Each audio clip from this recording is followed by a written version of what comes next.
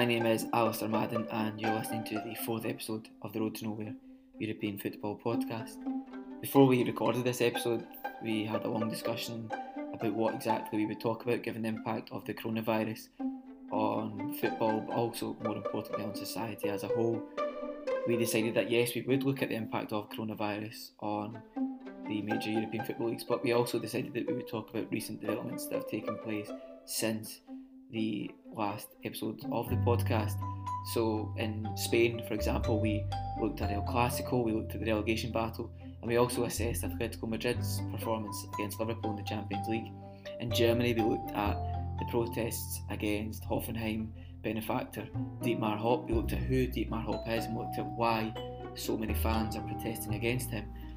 In France, we assessed PSG's performance against Dortmund, and we discussed their lack of professionalism, shall we say, in mocking young Erling Haaland's celebration. And then in Italy, we looked at Juventus's important game with Inter Milan in front of no spectators, which obviously took place just before Serie A was suspended. So plenty of interesting topics to discuss. Hopefully you enjoy hearing about them, and yeah, what I would say at this moment in time is stay safe and stay healthy. Thank you.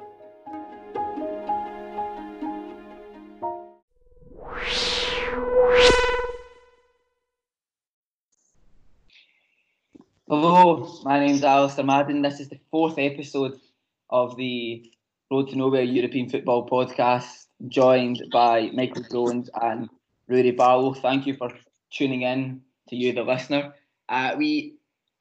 It's a very interesting time in the world of football. It's a very interesting time in the world generally, quite a difficult time for society. But we thought that it was important still to record the podcast and speak about what has been going on in the world of European football since the last episode.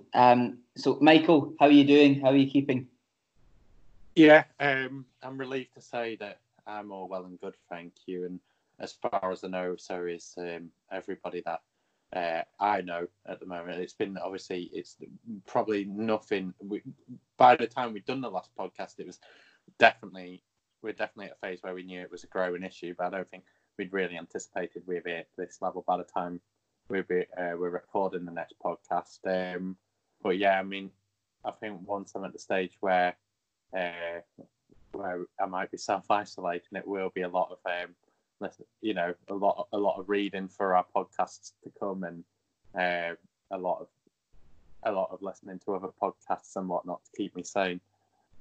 Yeah, for sure. I think the most important thing, because more and more people will start to self-isolate now, and I think it will be difficult for people, for people with mental health issues in particular, for people who suffer from loneliness, then particularly older people as well.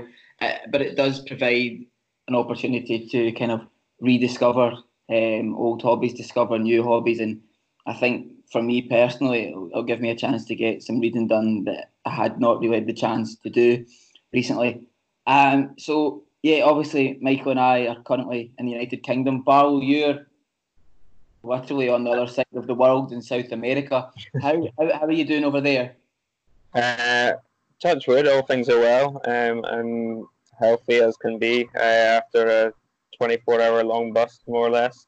But I shall unfortunately be joining you in the United Kingdom again, touch wood, all things being well, from Sunday onwards. So yes, well, it's interesting being on a sort of week to 2 week long delay from Europe with the coronavirus, because I left Florianopolis, which is a sort of a beachy resort, about yesterday morning, and it was all fairly normal, very little coronavirus related conversation. But Rio de Janeiro is a bit of a different kettle of fish. There's a lot more noticeable differences here.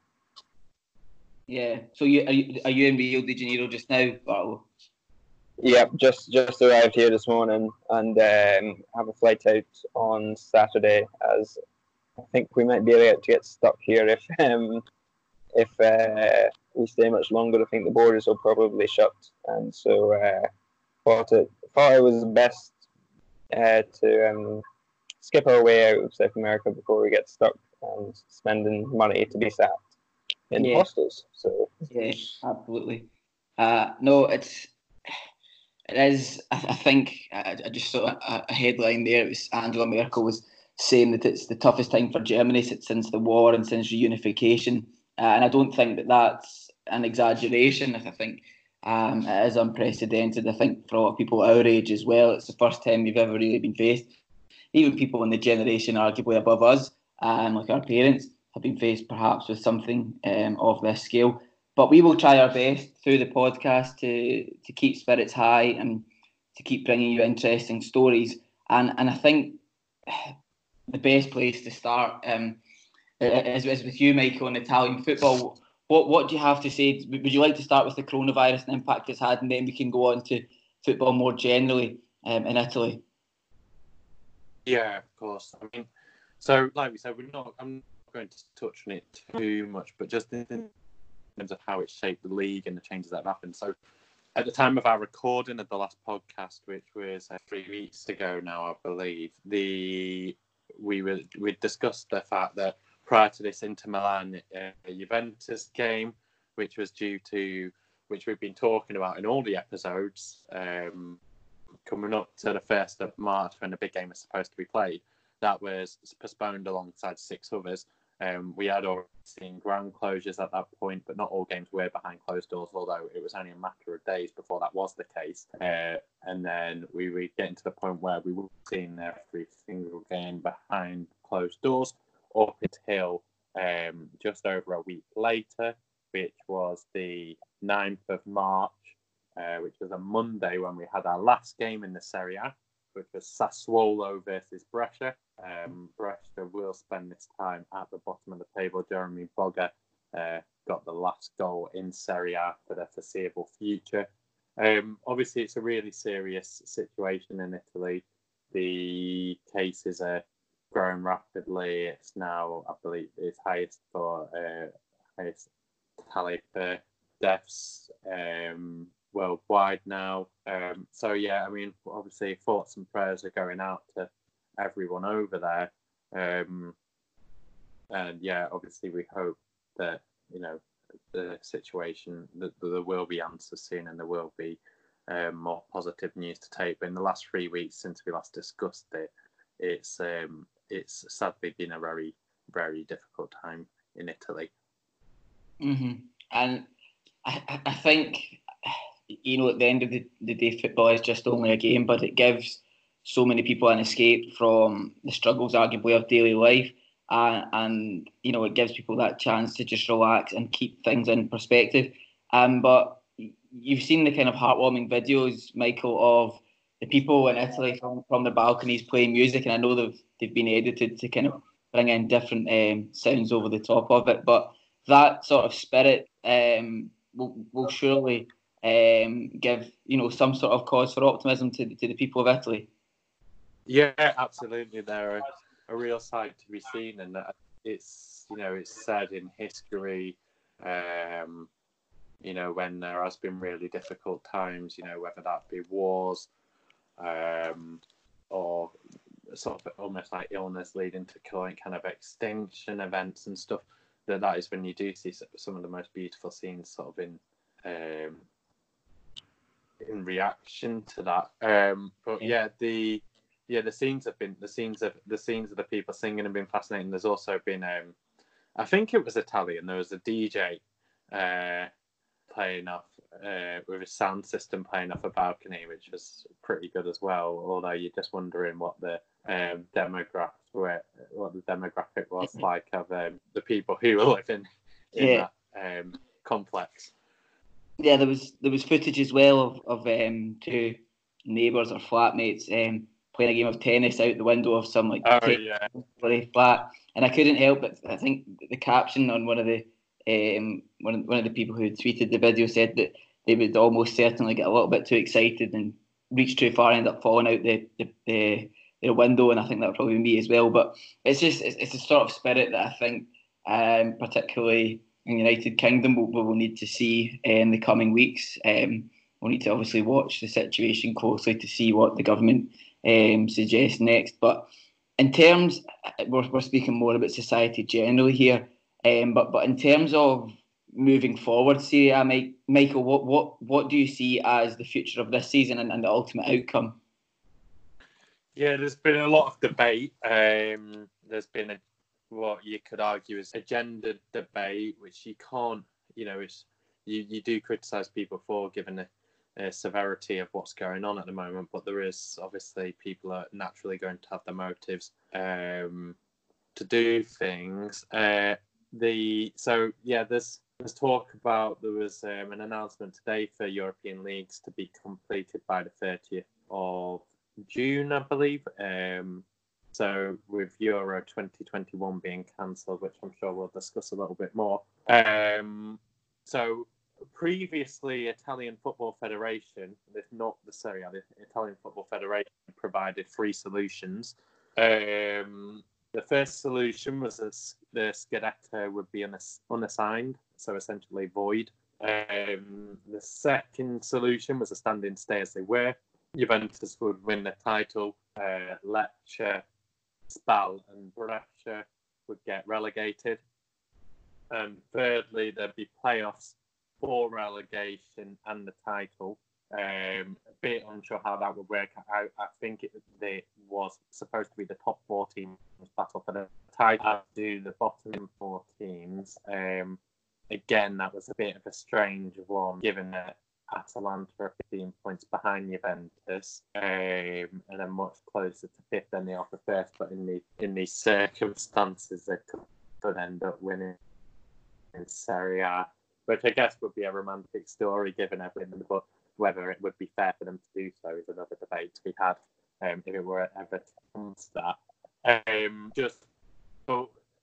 With football at the moment, there is a great degree of sensitivity around all of the debates, given that there are quite a few high-profile footballers, and quite a few confirmed cases, the likes of Matuidi, Regani at Juventus, Catrone at Fiorentina, Gabbiadini amongst others in the Sampdoria squad as well. So it's very much touch and go at the moment. We know leagues are supposed to be making announcements more in the coming week. Yeah, it's in times like this, football arguably does become secondary. But football fans will be football fans, and they will want to see some sort of conclusion to the season without doubt. But we'll need to wait and see just how effective the lockdown, the imposed lockdown will be. Michael, you were saying about you essentially need to wait 2 weeks to see how successful the imposed lockdown will be from the time of that announcement coming out. So perhaps after the 2 weeks from the day of the lockdown, we'll begin to see a decline in the number of cases, and then perhaps society will be able to return bit by bit to or as close to normality as possible. Just wondering there, Michael, out of those solutions that you put forward for Serie A, what do you think is the most likely to occur?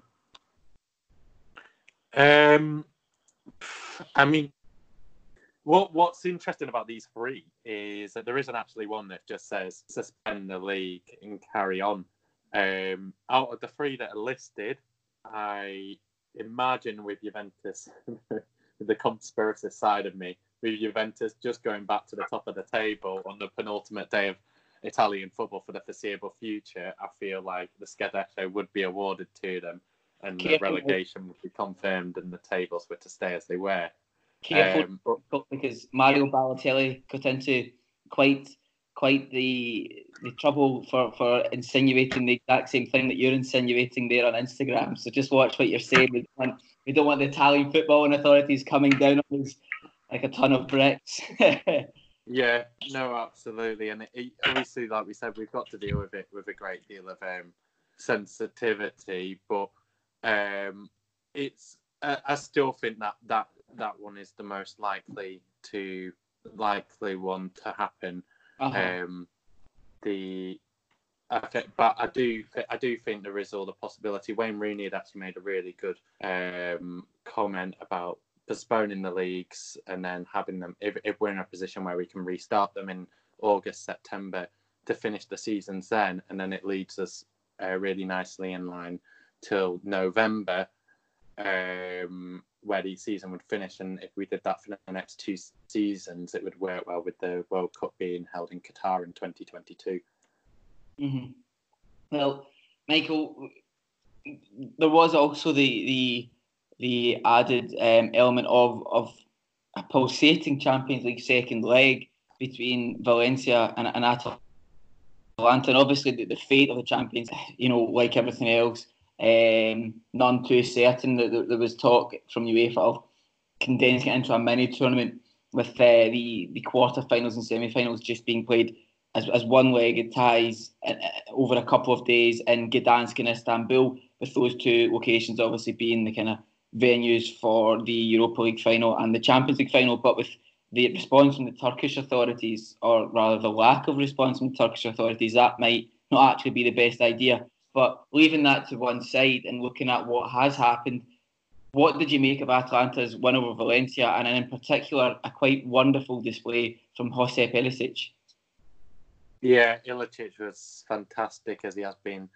He's been in the best form of his career over the last 3 months. There's a really good ironic comment made by Andrea Agnelli on Italian television following the game. Just to give an idea quickly what happened. He scored 2 penalties and then 2 goals in open play after that as they won 4-3. And Agnelli said, given Ilicic is 32 and, he's only just finding his best form now, Agnelli made the comment saying, how is it that Atalanta are in the Champions League? How come Ilicic is in the Champions League? It shouldn't mean it's a disgrace that one player is having one good season in Italian football and now he's scoring 4 goals in the knockouts of the Champions League. But it does kind of sum up the sort of peak of... It does sum up the that Ilicic has the sort of the form that Ilicic has found over the last few months. He's been getting people's attention with the wonder goals that he's been scoring for Atalanta in some of the massive wins over the likes of Milan and Torino, and now he's scoring multiple goals on the big stage in Europe and the Champions League. It'll be really exciting to see how far Atalanta can go in this, whatever the repercussions are. But just their performance against Valencia, Ilicic was excellent, but it's important to stress that there were some serious deficiencies noted in Atalanta, and the gloss of Ilicic's performance really probably did cover them up quite a bit when looking back on it. Yeah, I personally think, Michael, that when Atalanta do inevitably come up against an opposition with a better defence and B, a more consistent attack, then Atalanta will probably meet their match. Yeah, I think so. The defensive frailties, which were exposed by a pretty blunt Valencia attack, showed that against more creative and talented opposition in the latter stages, I think ultimately they'll just fall a bit short at the quarterfinals. Yeah. Going back to the domestic side of things, Michael, there was a really important game just before Serie A ground to a halt between Juventus and Inter Milan. How did that go, Michael? Yeah, so it finished 2-0 to Juventus, and earlier I'd made the joke or sort of comment about the Serie A stopping at the perfect time for Juventus, as Balotelli had.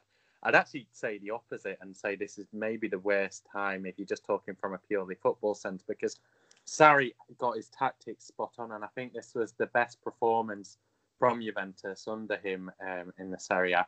There was goals from Aaron Ramsey and Dybala, a lovely team goal for the second, albeit in front of no fans. But Juventus really outclassed Inter Milan, especially going into the second half. It was a bit of a blunt first half, but as the game progressed, Juventus really exerted the dominance with 2 second-half goals, and Padelli got sent off for Inter Milan. I think would we be going forwards with the Serie A title race as normal. I think we'll now be talking about a 2-horse race. I think Inter Milan's hopes for the title were extinguished, by Juventus during that game. Yeah, no, it's depending on the ultimate outcome of Serie A, it might well prove to be kind of a pointless victory, but certainly if Serie A is going to be played to a conclusion, then that result will no doubt be an important one. Michael, do you have anything to add on Italian football before we move on? No, I think that's everything for the time being. Of course, we'll be looking out for updates going forwards, even though most of it's likely to be off the field. Yeah, absolutely. Well, if there's nothing else to add for the time being, we will now turn our attention to Germany and a quite bizarre turn of events in Hoffenheim's game against Bayern Munich.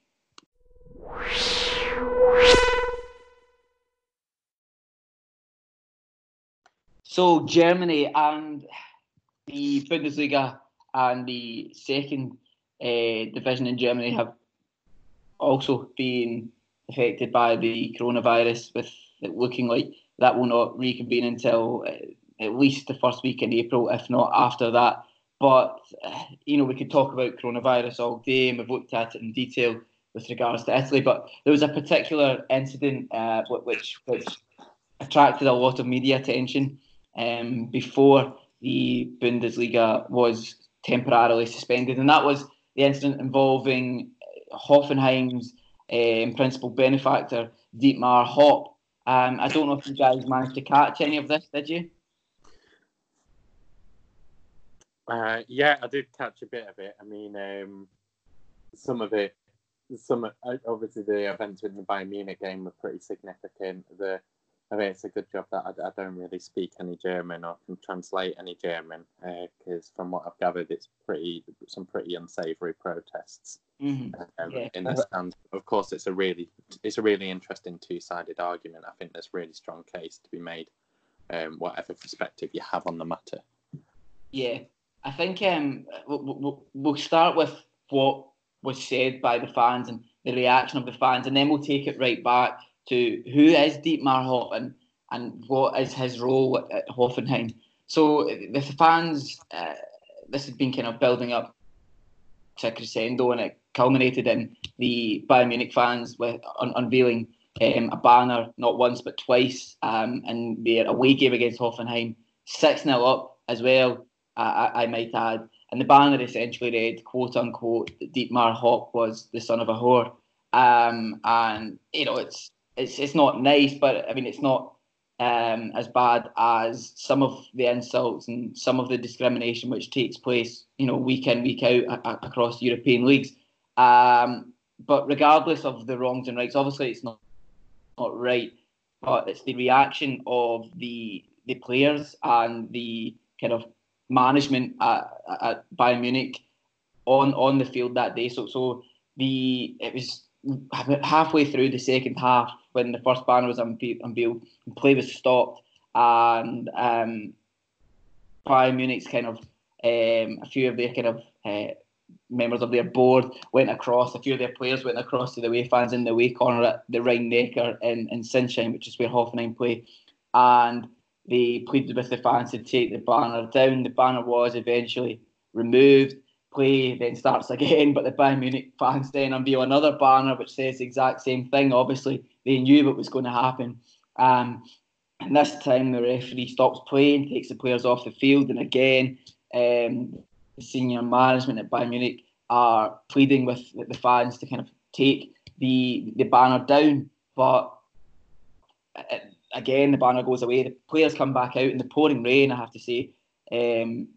Pouring rain, and it's the most bizarre 30 minutes of football I think I've ever watched. The players then just almost in a strike of sorts just passed the ball about between themselves, doing very little until the referee eventually blew the final whistle.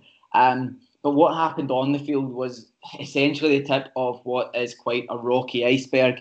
The whole reaction to Dietmar Hopp stems from his circumnavigation, I suppose, of the 50+1 rule in Germany, whereby the fans have to have 50% plus one share and in terms of the voting rights in Bundesliga clubs. And to really understand the Dietmar Hopp impact on Hoffenheim, I think it's maybe better for us to look at who he is as a person and what he has brought to Hoffenheim. So Dietmar Hopp started out, he's an extremely successful German entrepreneur, graduated from university as a certified engineer, and he worked for IBM.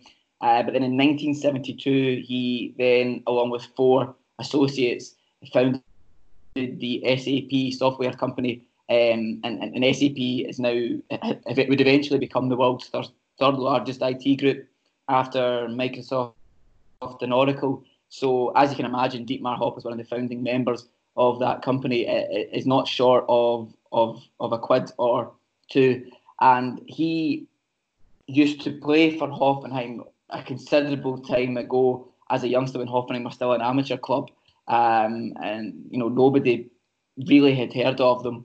But Hopp then retires from playing and gives it up, and he decides, you know what, I'm going to take this club from essentially just a small kind of community club. There are thousands of these clubs across Germany, and he decides I'm going to take them to the next level, and the next level beyond that. So between 1990 and 2001, Hoffenheim were then propelled, thanks to Hopp's investments, from the 8th to the 3rd tier of German football. But that was without too much investment really from Hopp. There was quite significant investment there, but compared to what was to come in relative terms, it really wasn't a lot. But then when it comes to 2005, Dietmar Hopp really starts to plough his money into the club. And this is where it gets interesting, and this is where the parallels between Hoffenheim and the Red Bull project arguably become a lot clearer. Ralf Rangnick was appointed as head coach of Hoffenheim, and Rangnick obviously has links to both Salzburg and Leipzig. He is appointed as head coach, and along with Hopp's financial investment and Rangnick's technical know-how, for me, Ralf Rangnick is one of the most intelligent men in world football. He is so good at what he does, and he played a key part in what for some is a fairy tale story, but for others is an absolute nightmare and represents everything that's wrong with the modern game. So Rangnick comes in, and along with considerable investment, Hoffenheim get promoted to the 2nd tier in 2007, and then to the Bundesliga in 2008. And Hopp, in that time, obviously he's bankrolling kind of player signatures, but he also builds 2 stadiums and a modern training centre, a state-of-the-art training centre at that. And in total, I think Hopp, I was reading, is believed to invested about €350 million in the club, which is no small fee. So I would add at this point that in recent years, due to income from selling players, and they have now got a really sustainable model. At first, it wasn't sustainable, but they've really worked hard at the off-the-field kind of development with the whole kind of football operations side of things, and they aren't relying on Hopp's cash, and haven't been so for several years now. But what this represents for a lot of people is, the commercialisation of modern football, and particularly in Germany, where you have this 50+1 rule. So essentially, club members are supposed to own at least more than half of the shares. That's 50% of the deciding votes plus one more.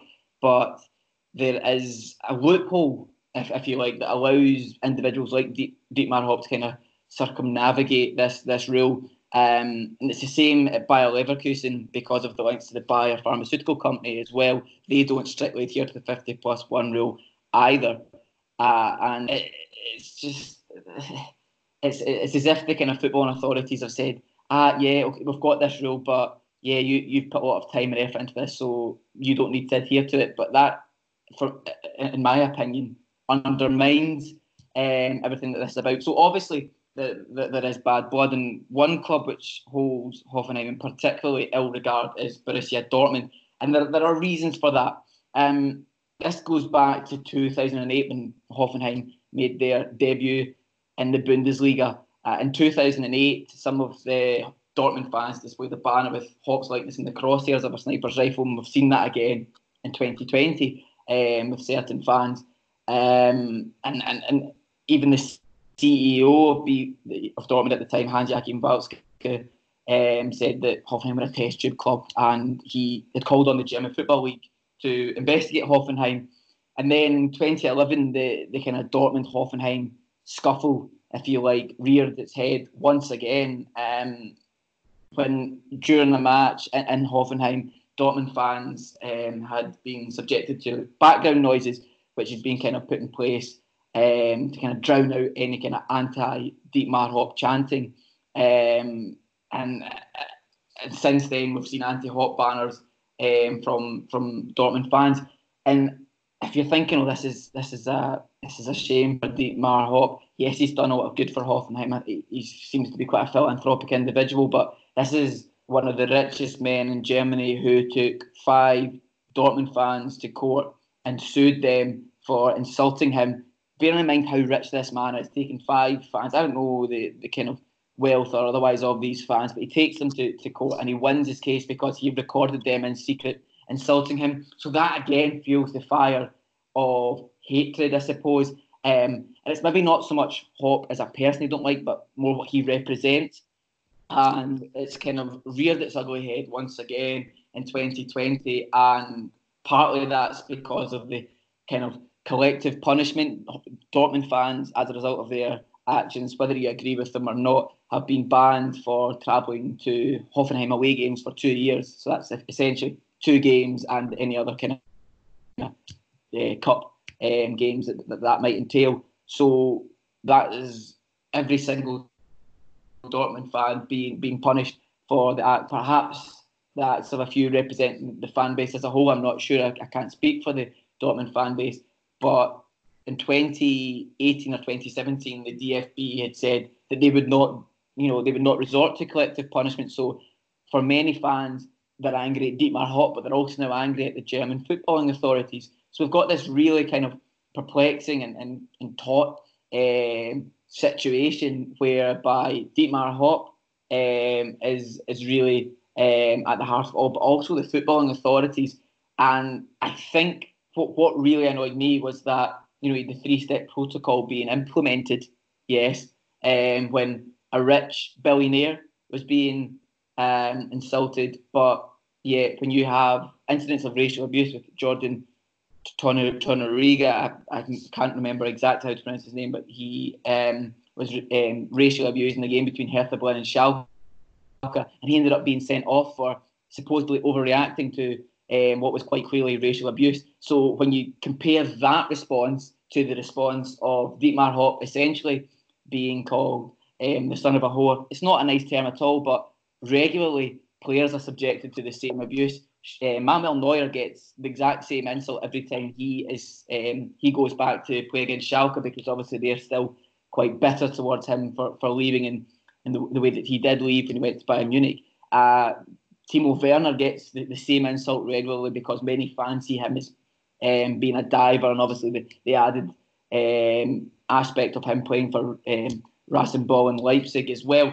So a lot of people were just angry at the lack of consistency and the double standards from the footballing authorities, and obviously that then snowballed into more wider abuse against Dietmar Hopp. Dietmar Hopp's almost a figurehead for this frustration from the fans. So I think what we need to see moving forward is if the footballing authorities and the 3-step protocol, if that's going to be implemented whenever there is an insult against Dietmar Hopp or other similar owners, not that there are many of them in Germany because of the 50+ rule, but if we're going to see the 3-step protocol being implemented, if we're going to see collective punishment for fans who dare to voice their opinion, maybe not in the most complimentary terms, but still voicing their opinion. I'm not saying if I agree with them or not, but if we're going to see punishment there, then there also needs to be punishment when there is incidents of racial discrimination.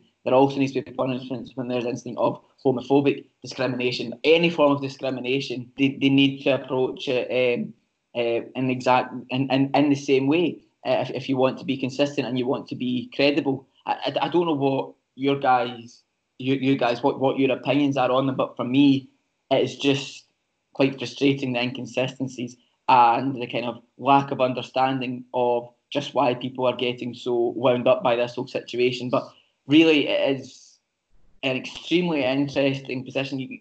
If I was speaking to one of my friends the other week there, and I was saying that arguably if Dietmar Hopp had done the same thing in Scotland or England, see if Dietmar Hopp had taken like a ninth tier, not Dietmar Hopp, but his English or Scottish equivalent had played for, say a ninth tier side as a youngster, had built up his own wealth and had invested gradually at first and then put more and more money into the side and eventually taken what was a ninth tier side into the Champions League, I think the reaction here would be quite different. But I suppose with Salford City, you're kind of seeing that there's not actually that much appreciation for it. So I'm not quite sure how it would be received here. But again, for me, I don't think it's really what Hopp has done, so to speak, but it's more the way that he is kind of,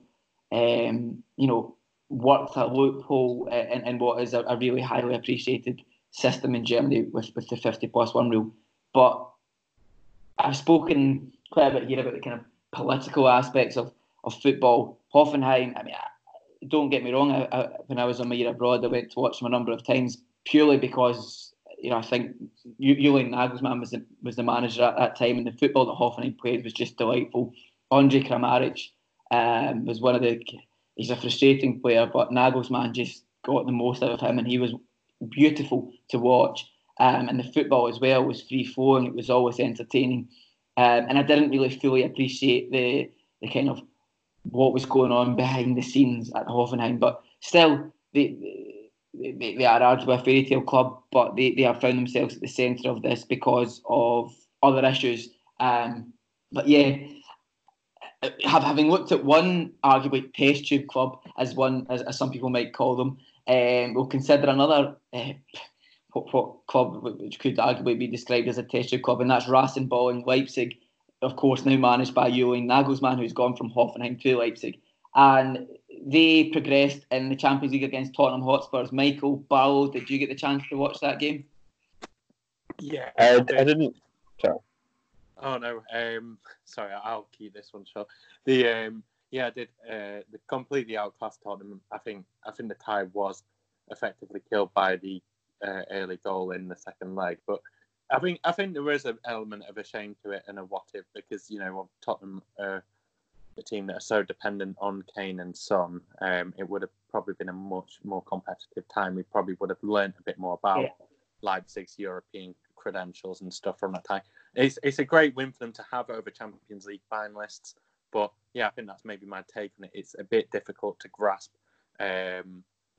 what exactly their credentials are in this competition so far, as their run so far has been pretty favourable.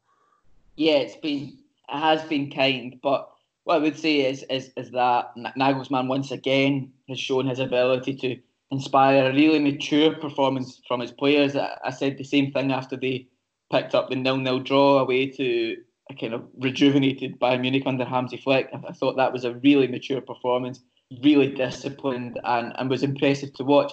And again, against Spurs, the 3-0 scoreline, I don't think it flatters Leipzig at all. But at the same time, I agree with what you're saying, Michael. It was a depleted Spurs. I know that Mourinho sounds like a broken record these days, but it was a depleted Spurs side, and had that Spurs team had their first team options or more of their first team options available to them, I don't think it would have been quite as straightforward. I still would have fancied Leipzig to progress a little. I think.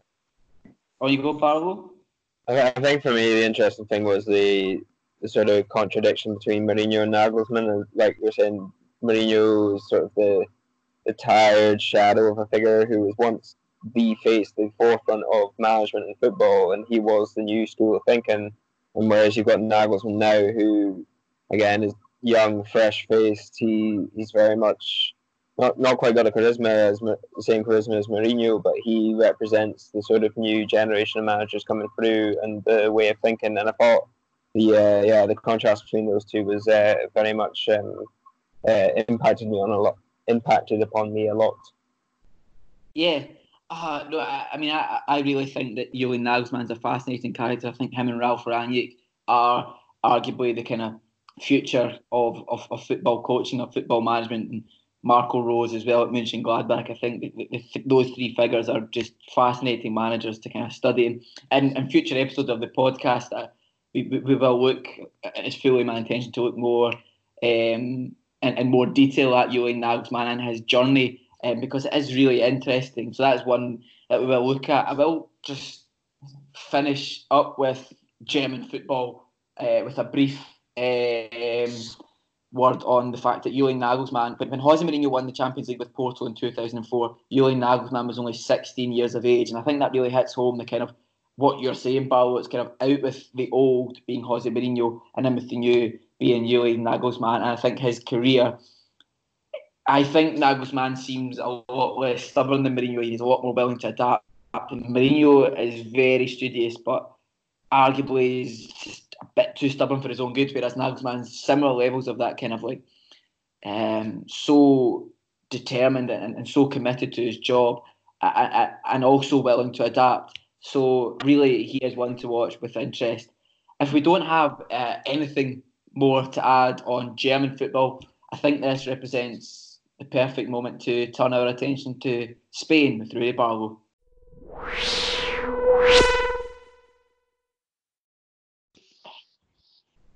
So to Spain, and a quite brilliant result for Atletico Madrid at Anfield. Barlow, what did you make of that outcome? Yeah, first phenomenal result for Atletico and Simeone, and it can't go underestimate the achievement of a team that's floundering, to be honest, in its own league.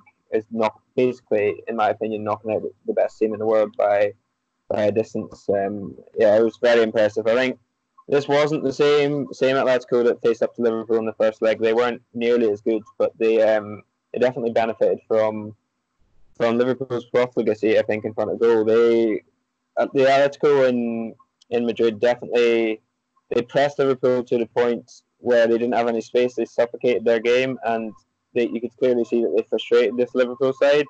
For the second leg, they were perhaps, I think they were a yard deeper. They were a yard off, and so their pressure not being as intense gives Liverpool that extra half second to play a pass. It gives them an extra yard to work with in the midfield. And I think you saw definitely with Liverpool's fullbacks, Robertson was key. The timing of his runs caused havoc on the right side, and you saw Llorente come on to try and stifle that route. But as well, Chamberlain, I was confused as to why he was taken off, because that overload on the right hand side as well with Chamberlain, Salah, and Trent Alexander-Arnold was wreaking havoc again. And this Atletico side, I think Simeone summed it up nicely. They benefited from Liverpool's missed chances, and Simeone said that Oblak is Atletico's Messi. Messi resolves games in the attacking area of the pitch, and Oblak resolves them in goal, because he was excellent and really stumped Liverpool at the final hurdle. Yeah, no, I agree completely with you, Barlow.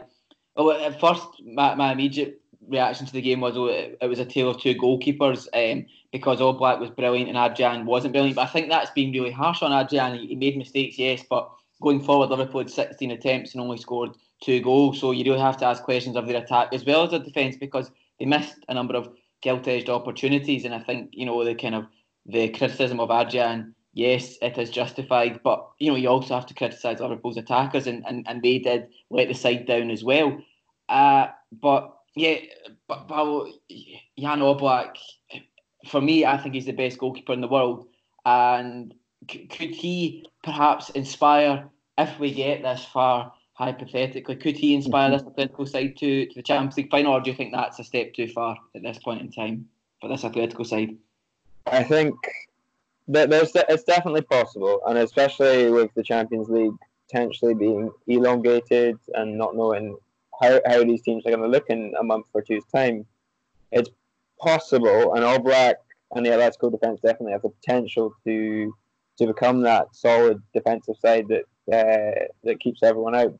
But having said that, we've still only really seen that one game in Madrid against Liverpool, perhaps the extra time as well, where they looked like the Atletico of old. And I think if they are to go further, they'll need either Costa back to full fitness, because he was, without wanting to be too harsh, fairly useless in that leg. or Morata, again, back to full fitness, because even though he misses a lot of chances, he gives them a lot going forward. So I was saying. Yeah. Rory, it's interesting what you're saying there on Diego Costa, about because he was very poor. But I was listening to a podcast on, I think it was maybe the day before the game at Anfield, and they were saying that Diego Costa, I think perhaps he'd had surgery and he's now scared to go up and head the ball, which for a player who is renowned for being this aggressive, kind of right in your face, really not so much really good in there, but it's an important part of his game as a kind of muscly, kind of burly striker. If he's scared to go up and head the ball, that's a huge part of his game missing, surely.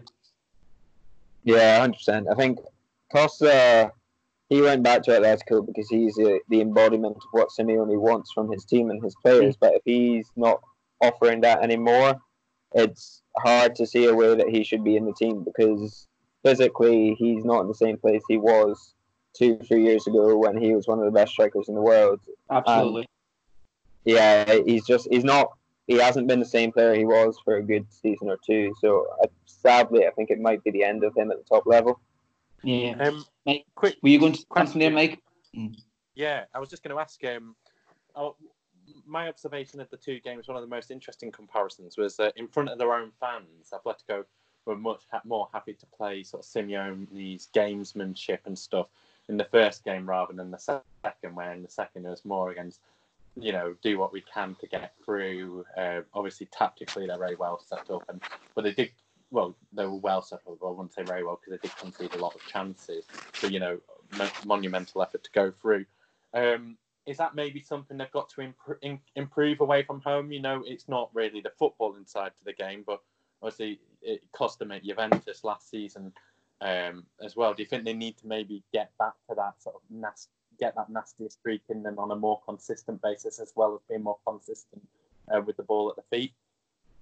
100%. Yeah, I think they've not quite got the same character or profile that they did when they had a team full of Godin, Miranda, Gabi, particularly in the middle of the park as well. He, for all his flaws and maybe not technically the best midfielder in the world, he added that bite and that attitude as to go with Costa. He had the likes of Christian Rodriguez, a fullback player as well, and early Simeone sides, another Uruguayan who just added that bite and that complete stubbornness to play against, the sort of stubbornness that makes Atletico a horrible team to come up against, as Liverpool found in the first leg. Yeah, that's, for me, it was a fascinating game of football, and I just think a quick word to add on just how good an achievement it was from Simeone's Atletico. Liverpool, that was the first time that Liverpool had gone out at the last 16 of the Champions League since 2006, since they went out to Benfica, and that was also as the reigning champions of Europe after lifting the trophy in 2005, and that was at this season's final destination, Istanbul, of course. So it's almost like Liverpool have gone full circle there in winning the Champions League once again. But yeah, I mean, brilliant achievement from Atletico Madrid and a really captivating performance from them. Barlow, in La Liga, there was the significant matter of an El Clasico. What did you make of that? Yeah, it feels like a lifetime ago now, obviously in hindsight, but it was an interesting game. It was a bizarre game to watch. Again, it was a game of two halves, and the fact that Barca were sort of marginally the better team for about 55 minutes and created quite a few good chances, but failed to take them. Courtois made some big saves, and then there was two big points of inflection for me in the match. One was Isco's shot in I think it was about the 56th minute, and from there everything turned. Real Madrid sort of got their confidence back, it seemed, and they pressed higher. They prevented Barcelona from playing out the back, which really, since then, they really struggled to get into the game after that. And so that Isco shot gave them a bit of confidence. Fantastic save from Ter Stegen, but from that point on, Real Madrid dominated and just looked, frankly, more powerful and sharper than Barca at that point. But there was also Martin Braithwaite. Their miracle signing came on to save the day in about the 67th minute. It was just before the Vinicius goal, and he went through one-on-one. It was a tight angle, but had a big chance to score. And having beat Marcelo for pace, his shot was saved by Courtois, and then mere 90 seconds, 2 minutes later, it was he who failed to track Vinicius in behind. Vinicius gets in behind, and obviously the rest is history. Deflected shot, PK, and those 2 points in the game were crucial for me. But I think the main conclusion that we can take from this was that neither of these two sides is at the heights that we're used to seeing them, and both are susceptible to dropping points anywhere, as we saw the following week with a catastrophic performance at Betis from Real Madrid. And Barca, even though they won, their fitness levels are what's really getting them, because again they fell off after about 60 minutes. They were decent, not great, but the better team for about 60 minutes against Sociedad at home. Somehow scraped a 1-0 win after a Messi penalty, but neither of these teams are what we're used to seeing. No, I think, Michael, am I correct in saying that Gerard Piqué said after the game that it was the worst Real Madrid side they'd ever faced, or have I misremembered that? I think so. It's interesting because what you could say about Zidane and Setien is, given Zidane's not been back there long and Setien's obviously a new arrival, is that with everything that's going on, if they do have a chance to get on the training field and stuff, there won't be any spotlight on them, and it'll be such a rare occasion that a manager of one of these teams might get a chance to work with teams, a lot, to get their philosophies and ideologies across over the next few months. And that could be a really interesting factor going forward, to see how teams come out following all this, because some might come back completely revitalised, and if there was inspiration they need to take it from, it could be from how drab the teams were in comparison to their former selves. Yeah. Barlow, you're obviously a big Barcelona fan. Do you long term see Quique Setien working out, or do you think that what we've seen so far, from what we've seen so far, there just hasn't been enough there to suggest that he can really get the best out of this Barcelona team? I think it's Setien. If he's given the tools, he has the potential to be successful. He's definitely improved Barcelona's overall play, but their game management and, well, frankly, the results have fallen off since Valverde went. I think, to be honest, it's impossible to see any sort of long-term or sustained success at Barcelona without the board or the sporting directors either changing or improving their planning process, because since Luis Enrique, maybe no Barca manager has had the tools, in my opinion, to play the way that they want to with an attacking, pressing style of football, and B, win the Champions League. And so until that changes, I think it's impossible to judge these managers fairly, really, to be honest.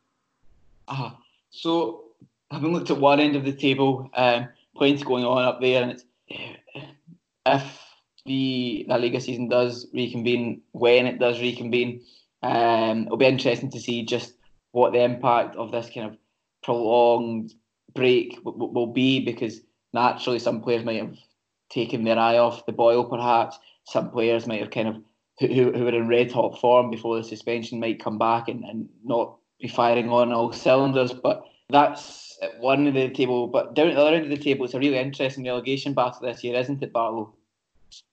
Yeah, it's sort of been stops and starts. I think there's a lot of teams that have either changed managers, lost or gained players that have changed their seasons around. I mean, Leganés, we know their problems that they've had with basically being robbed of their two best strikers, but they came up with a huge win against Villarreal away.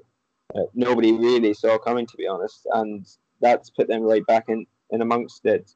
And then Espanyol, again, despite Raul Mas's impact, he's been phenomenal for them. He scored a lot of goals defensively, and in terms of discipline, they've still not been able to put it together. And I think they're really struggling. And again, Osasuna, who lost Chimi Avila, who was their main striker, fantastic wee player. They've struggled a lot since he's been injured, but now they've they got a big win away from home again before the break. And so it's very much up in the air because, again, there's not a lot of teams that are either in form or look convincingly good. Yeah. So it's up in the air. It's very hard to predict, but it'll be fascinating to see the conclusion of the table. Yeah.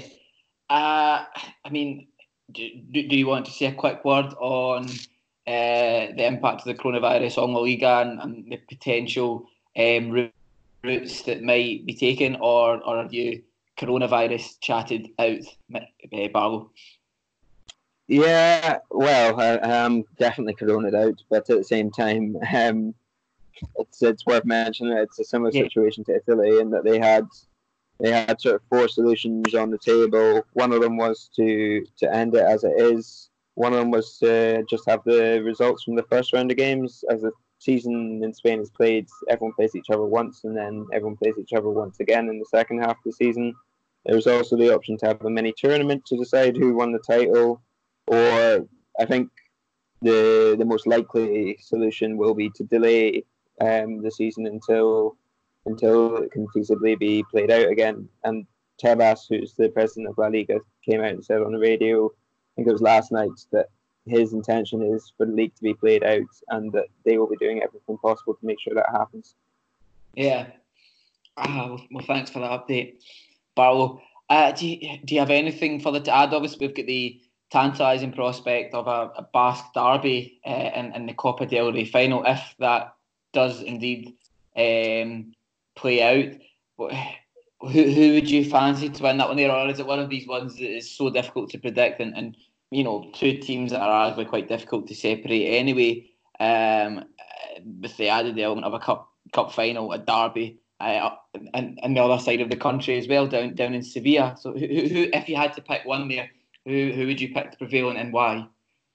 Yeah, it's pretty mouth-watering if and when we do get football back to know that we've got that derby to look forward to. I think at the moment I would probably go with Sociedad, who not only are performing better in the table but are playing very good football and are very good to watch. I think it's an interesting one. A lot of Basque people, fans of either side, have been saying that they're looking forward to the Basque final, but they're also, for want of a better word, crapping it.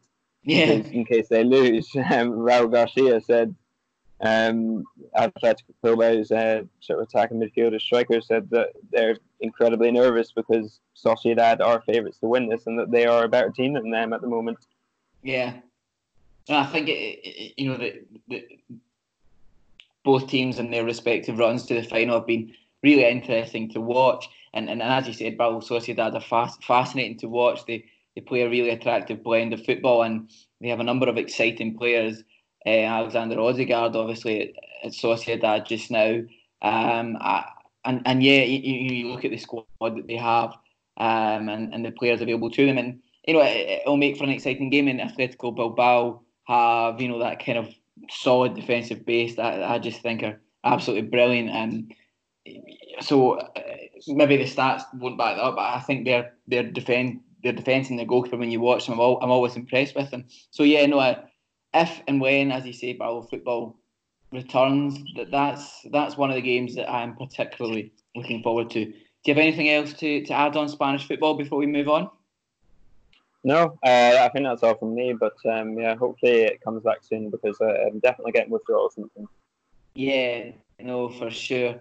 It is, as we said earlier, football is a release from the stresses of daily lives.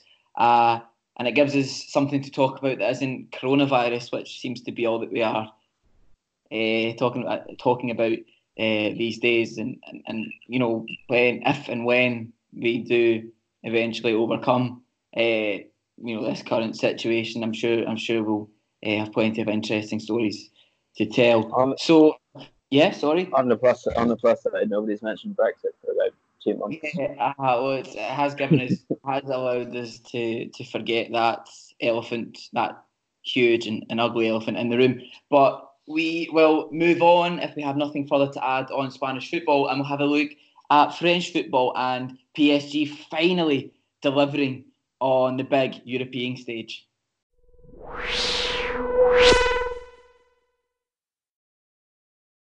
So to French football, and before I speak about PSG's impressive performance against Dortmund when they finally delivered on the big European stage, I think just a quick word on the response of the LFP, that's the French footballing authority charged with kind of overseeing the various leagues in France.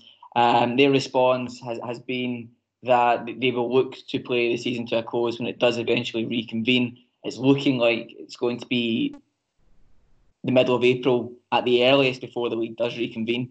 France is obviously in quite a severe lockdown. I was speaking to my friend Yasser Razouk, who is studying out in Strasbourg just now, and he was saying, the place is in total lockdown. He needs to take a form out with him when he leaves his flat, and he says the place is eerily quiet.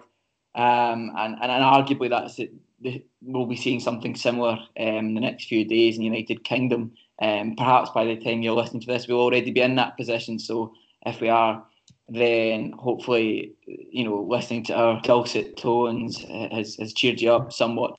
But yes, I mean, the position in France is that they will be looking to play the season to a close. Certainly, Jean-Michel Aulas, the president of Olympique Lyonnais, had said that the season should just be voided and they should go back to last season's standings and use last season's standings as the basis for European qualification next season. But I would highlight that he's bound to say that, given that Lyon are having their worst season domestically since 1996-97. Quite understandably, that observation, that argument from Aulas was met with disdain from almost the entirety of the rest of the league. Quite a number of other presidents have scorned at his suggestion, and it doesn't look like that will be the case. It looks like the season is going to be played to a close if and when the season does. I know we keep saying that phrase, if and when, but it's all hypothetical. No one really knows what path the coronavirus is going to take and just when leagues will be able to reconvene and able to restart again, if at all. But yeah, moving to kind of more positive news, I suppose. Paris Saint-Germain delivered a really, and it's my favourite description for performances like this, but it was a mature performance. They were probably fancying their chances, having grabbed the away goal at the Signal Iduna Park, having put in a decent enough performance in the away leg. They came to the Parc des Princes and put in a really good performance. Neymar with the most atypical Neymar goal I think you'll ever see, a diving header at the back post from a corner. Not very Neymar at all, but he took it well. The defending left a lot to be desired, and we raised the issue of Dortmund's naive defence and how that was evident at stages in the first leg, and that was there for all to see in the second leg with that first goal from Neymar, and then just before half-time, Juan Bernat, of course, being at Valencia and then Bayern Munich, with a really kind of delicate finish to put PSG 2-0 to the good. And really that after that, PSG saw out the game remarkably well. It was a very professional performance on the field anyway, professional. I'm going to speak about the kind of lack of professionalism with regards to mocking young Erling Haaland's celebration. I'll get to that in a minute. But the performance from PSG was one that I think they deserve a lot of credit for.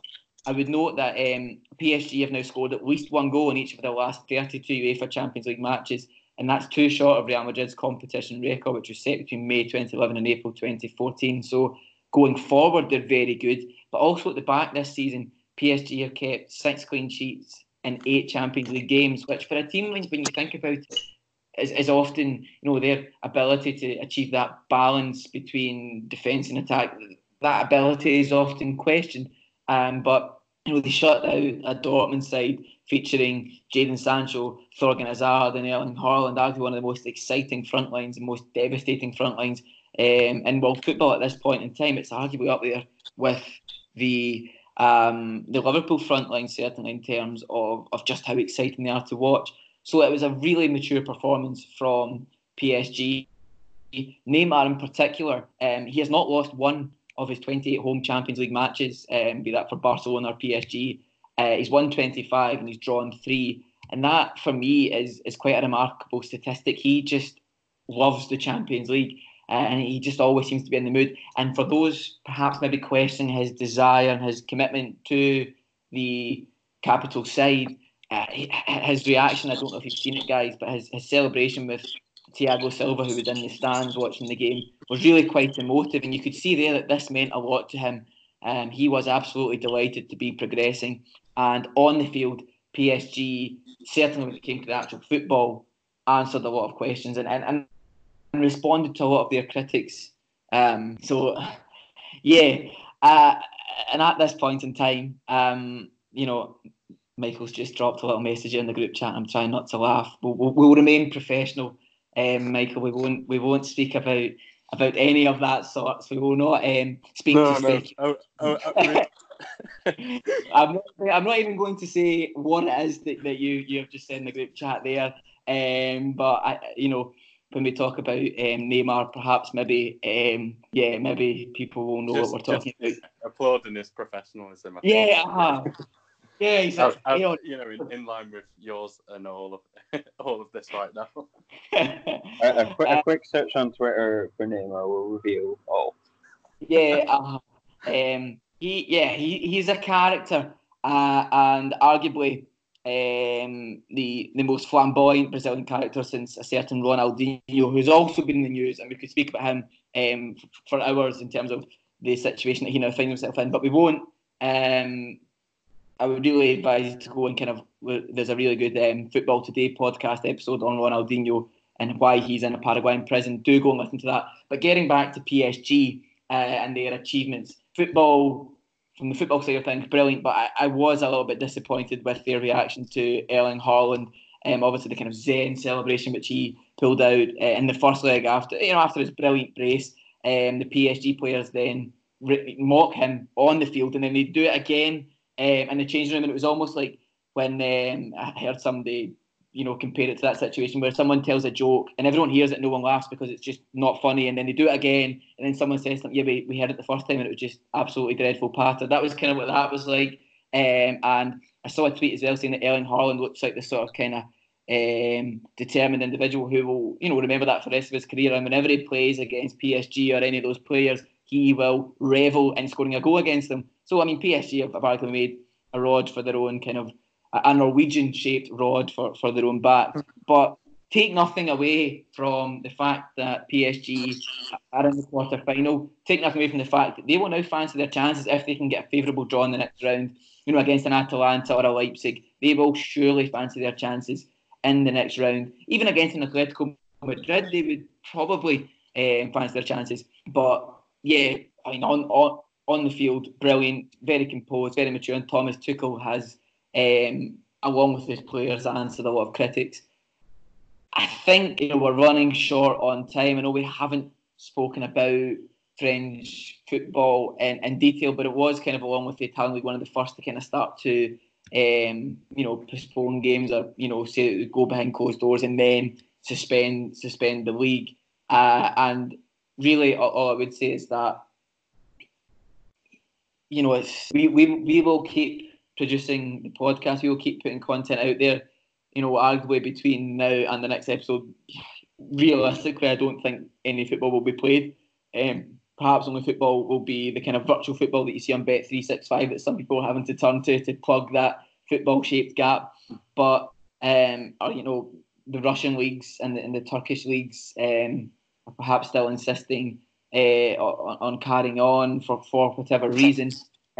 But realistically, we're not going to see an awful lot of football between now and the next episode. So we're thinking about ideas in terms of what we can bring to you. We're thinking about kind of features that we can do.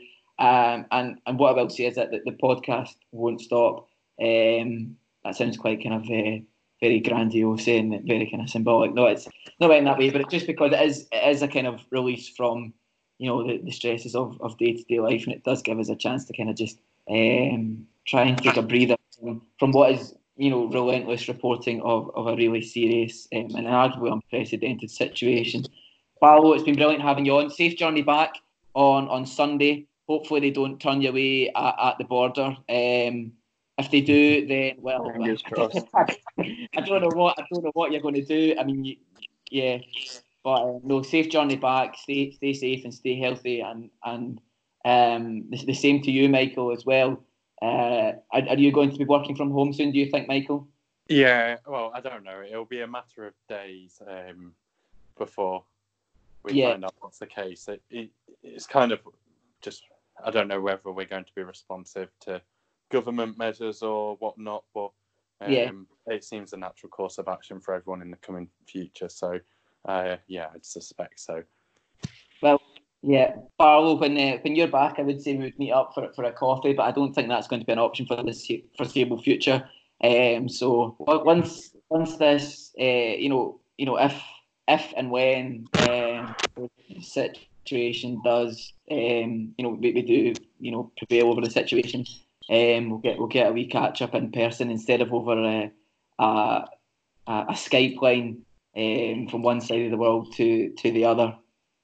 Yeah, definitely. I'm looking forward to a catch up. I'm looking forward to calling into the podcast from my house as opposed to a hostel bedroom. Yeah, you'll need to and a catch up with the FC Soul boys.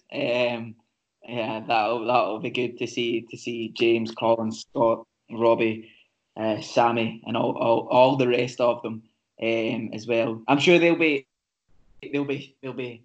crossing their fingers for your safe return as well on Sunday. If we don't have anything else to add, I think perhaps that this represents the best moment, perhaps to draw things to a close. What I would say is, thank you, Michael, thank you, Barlow, once again for your brilliant contributions and your knowledgeable ways. It is appreciated, and I'm sure the listeners as well will be hopefully just that little bit more informed now as well, compared to when they tuned in at the start of the episode.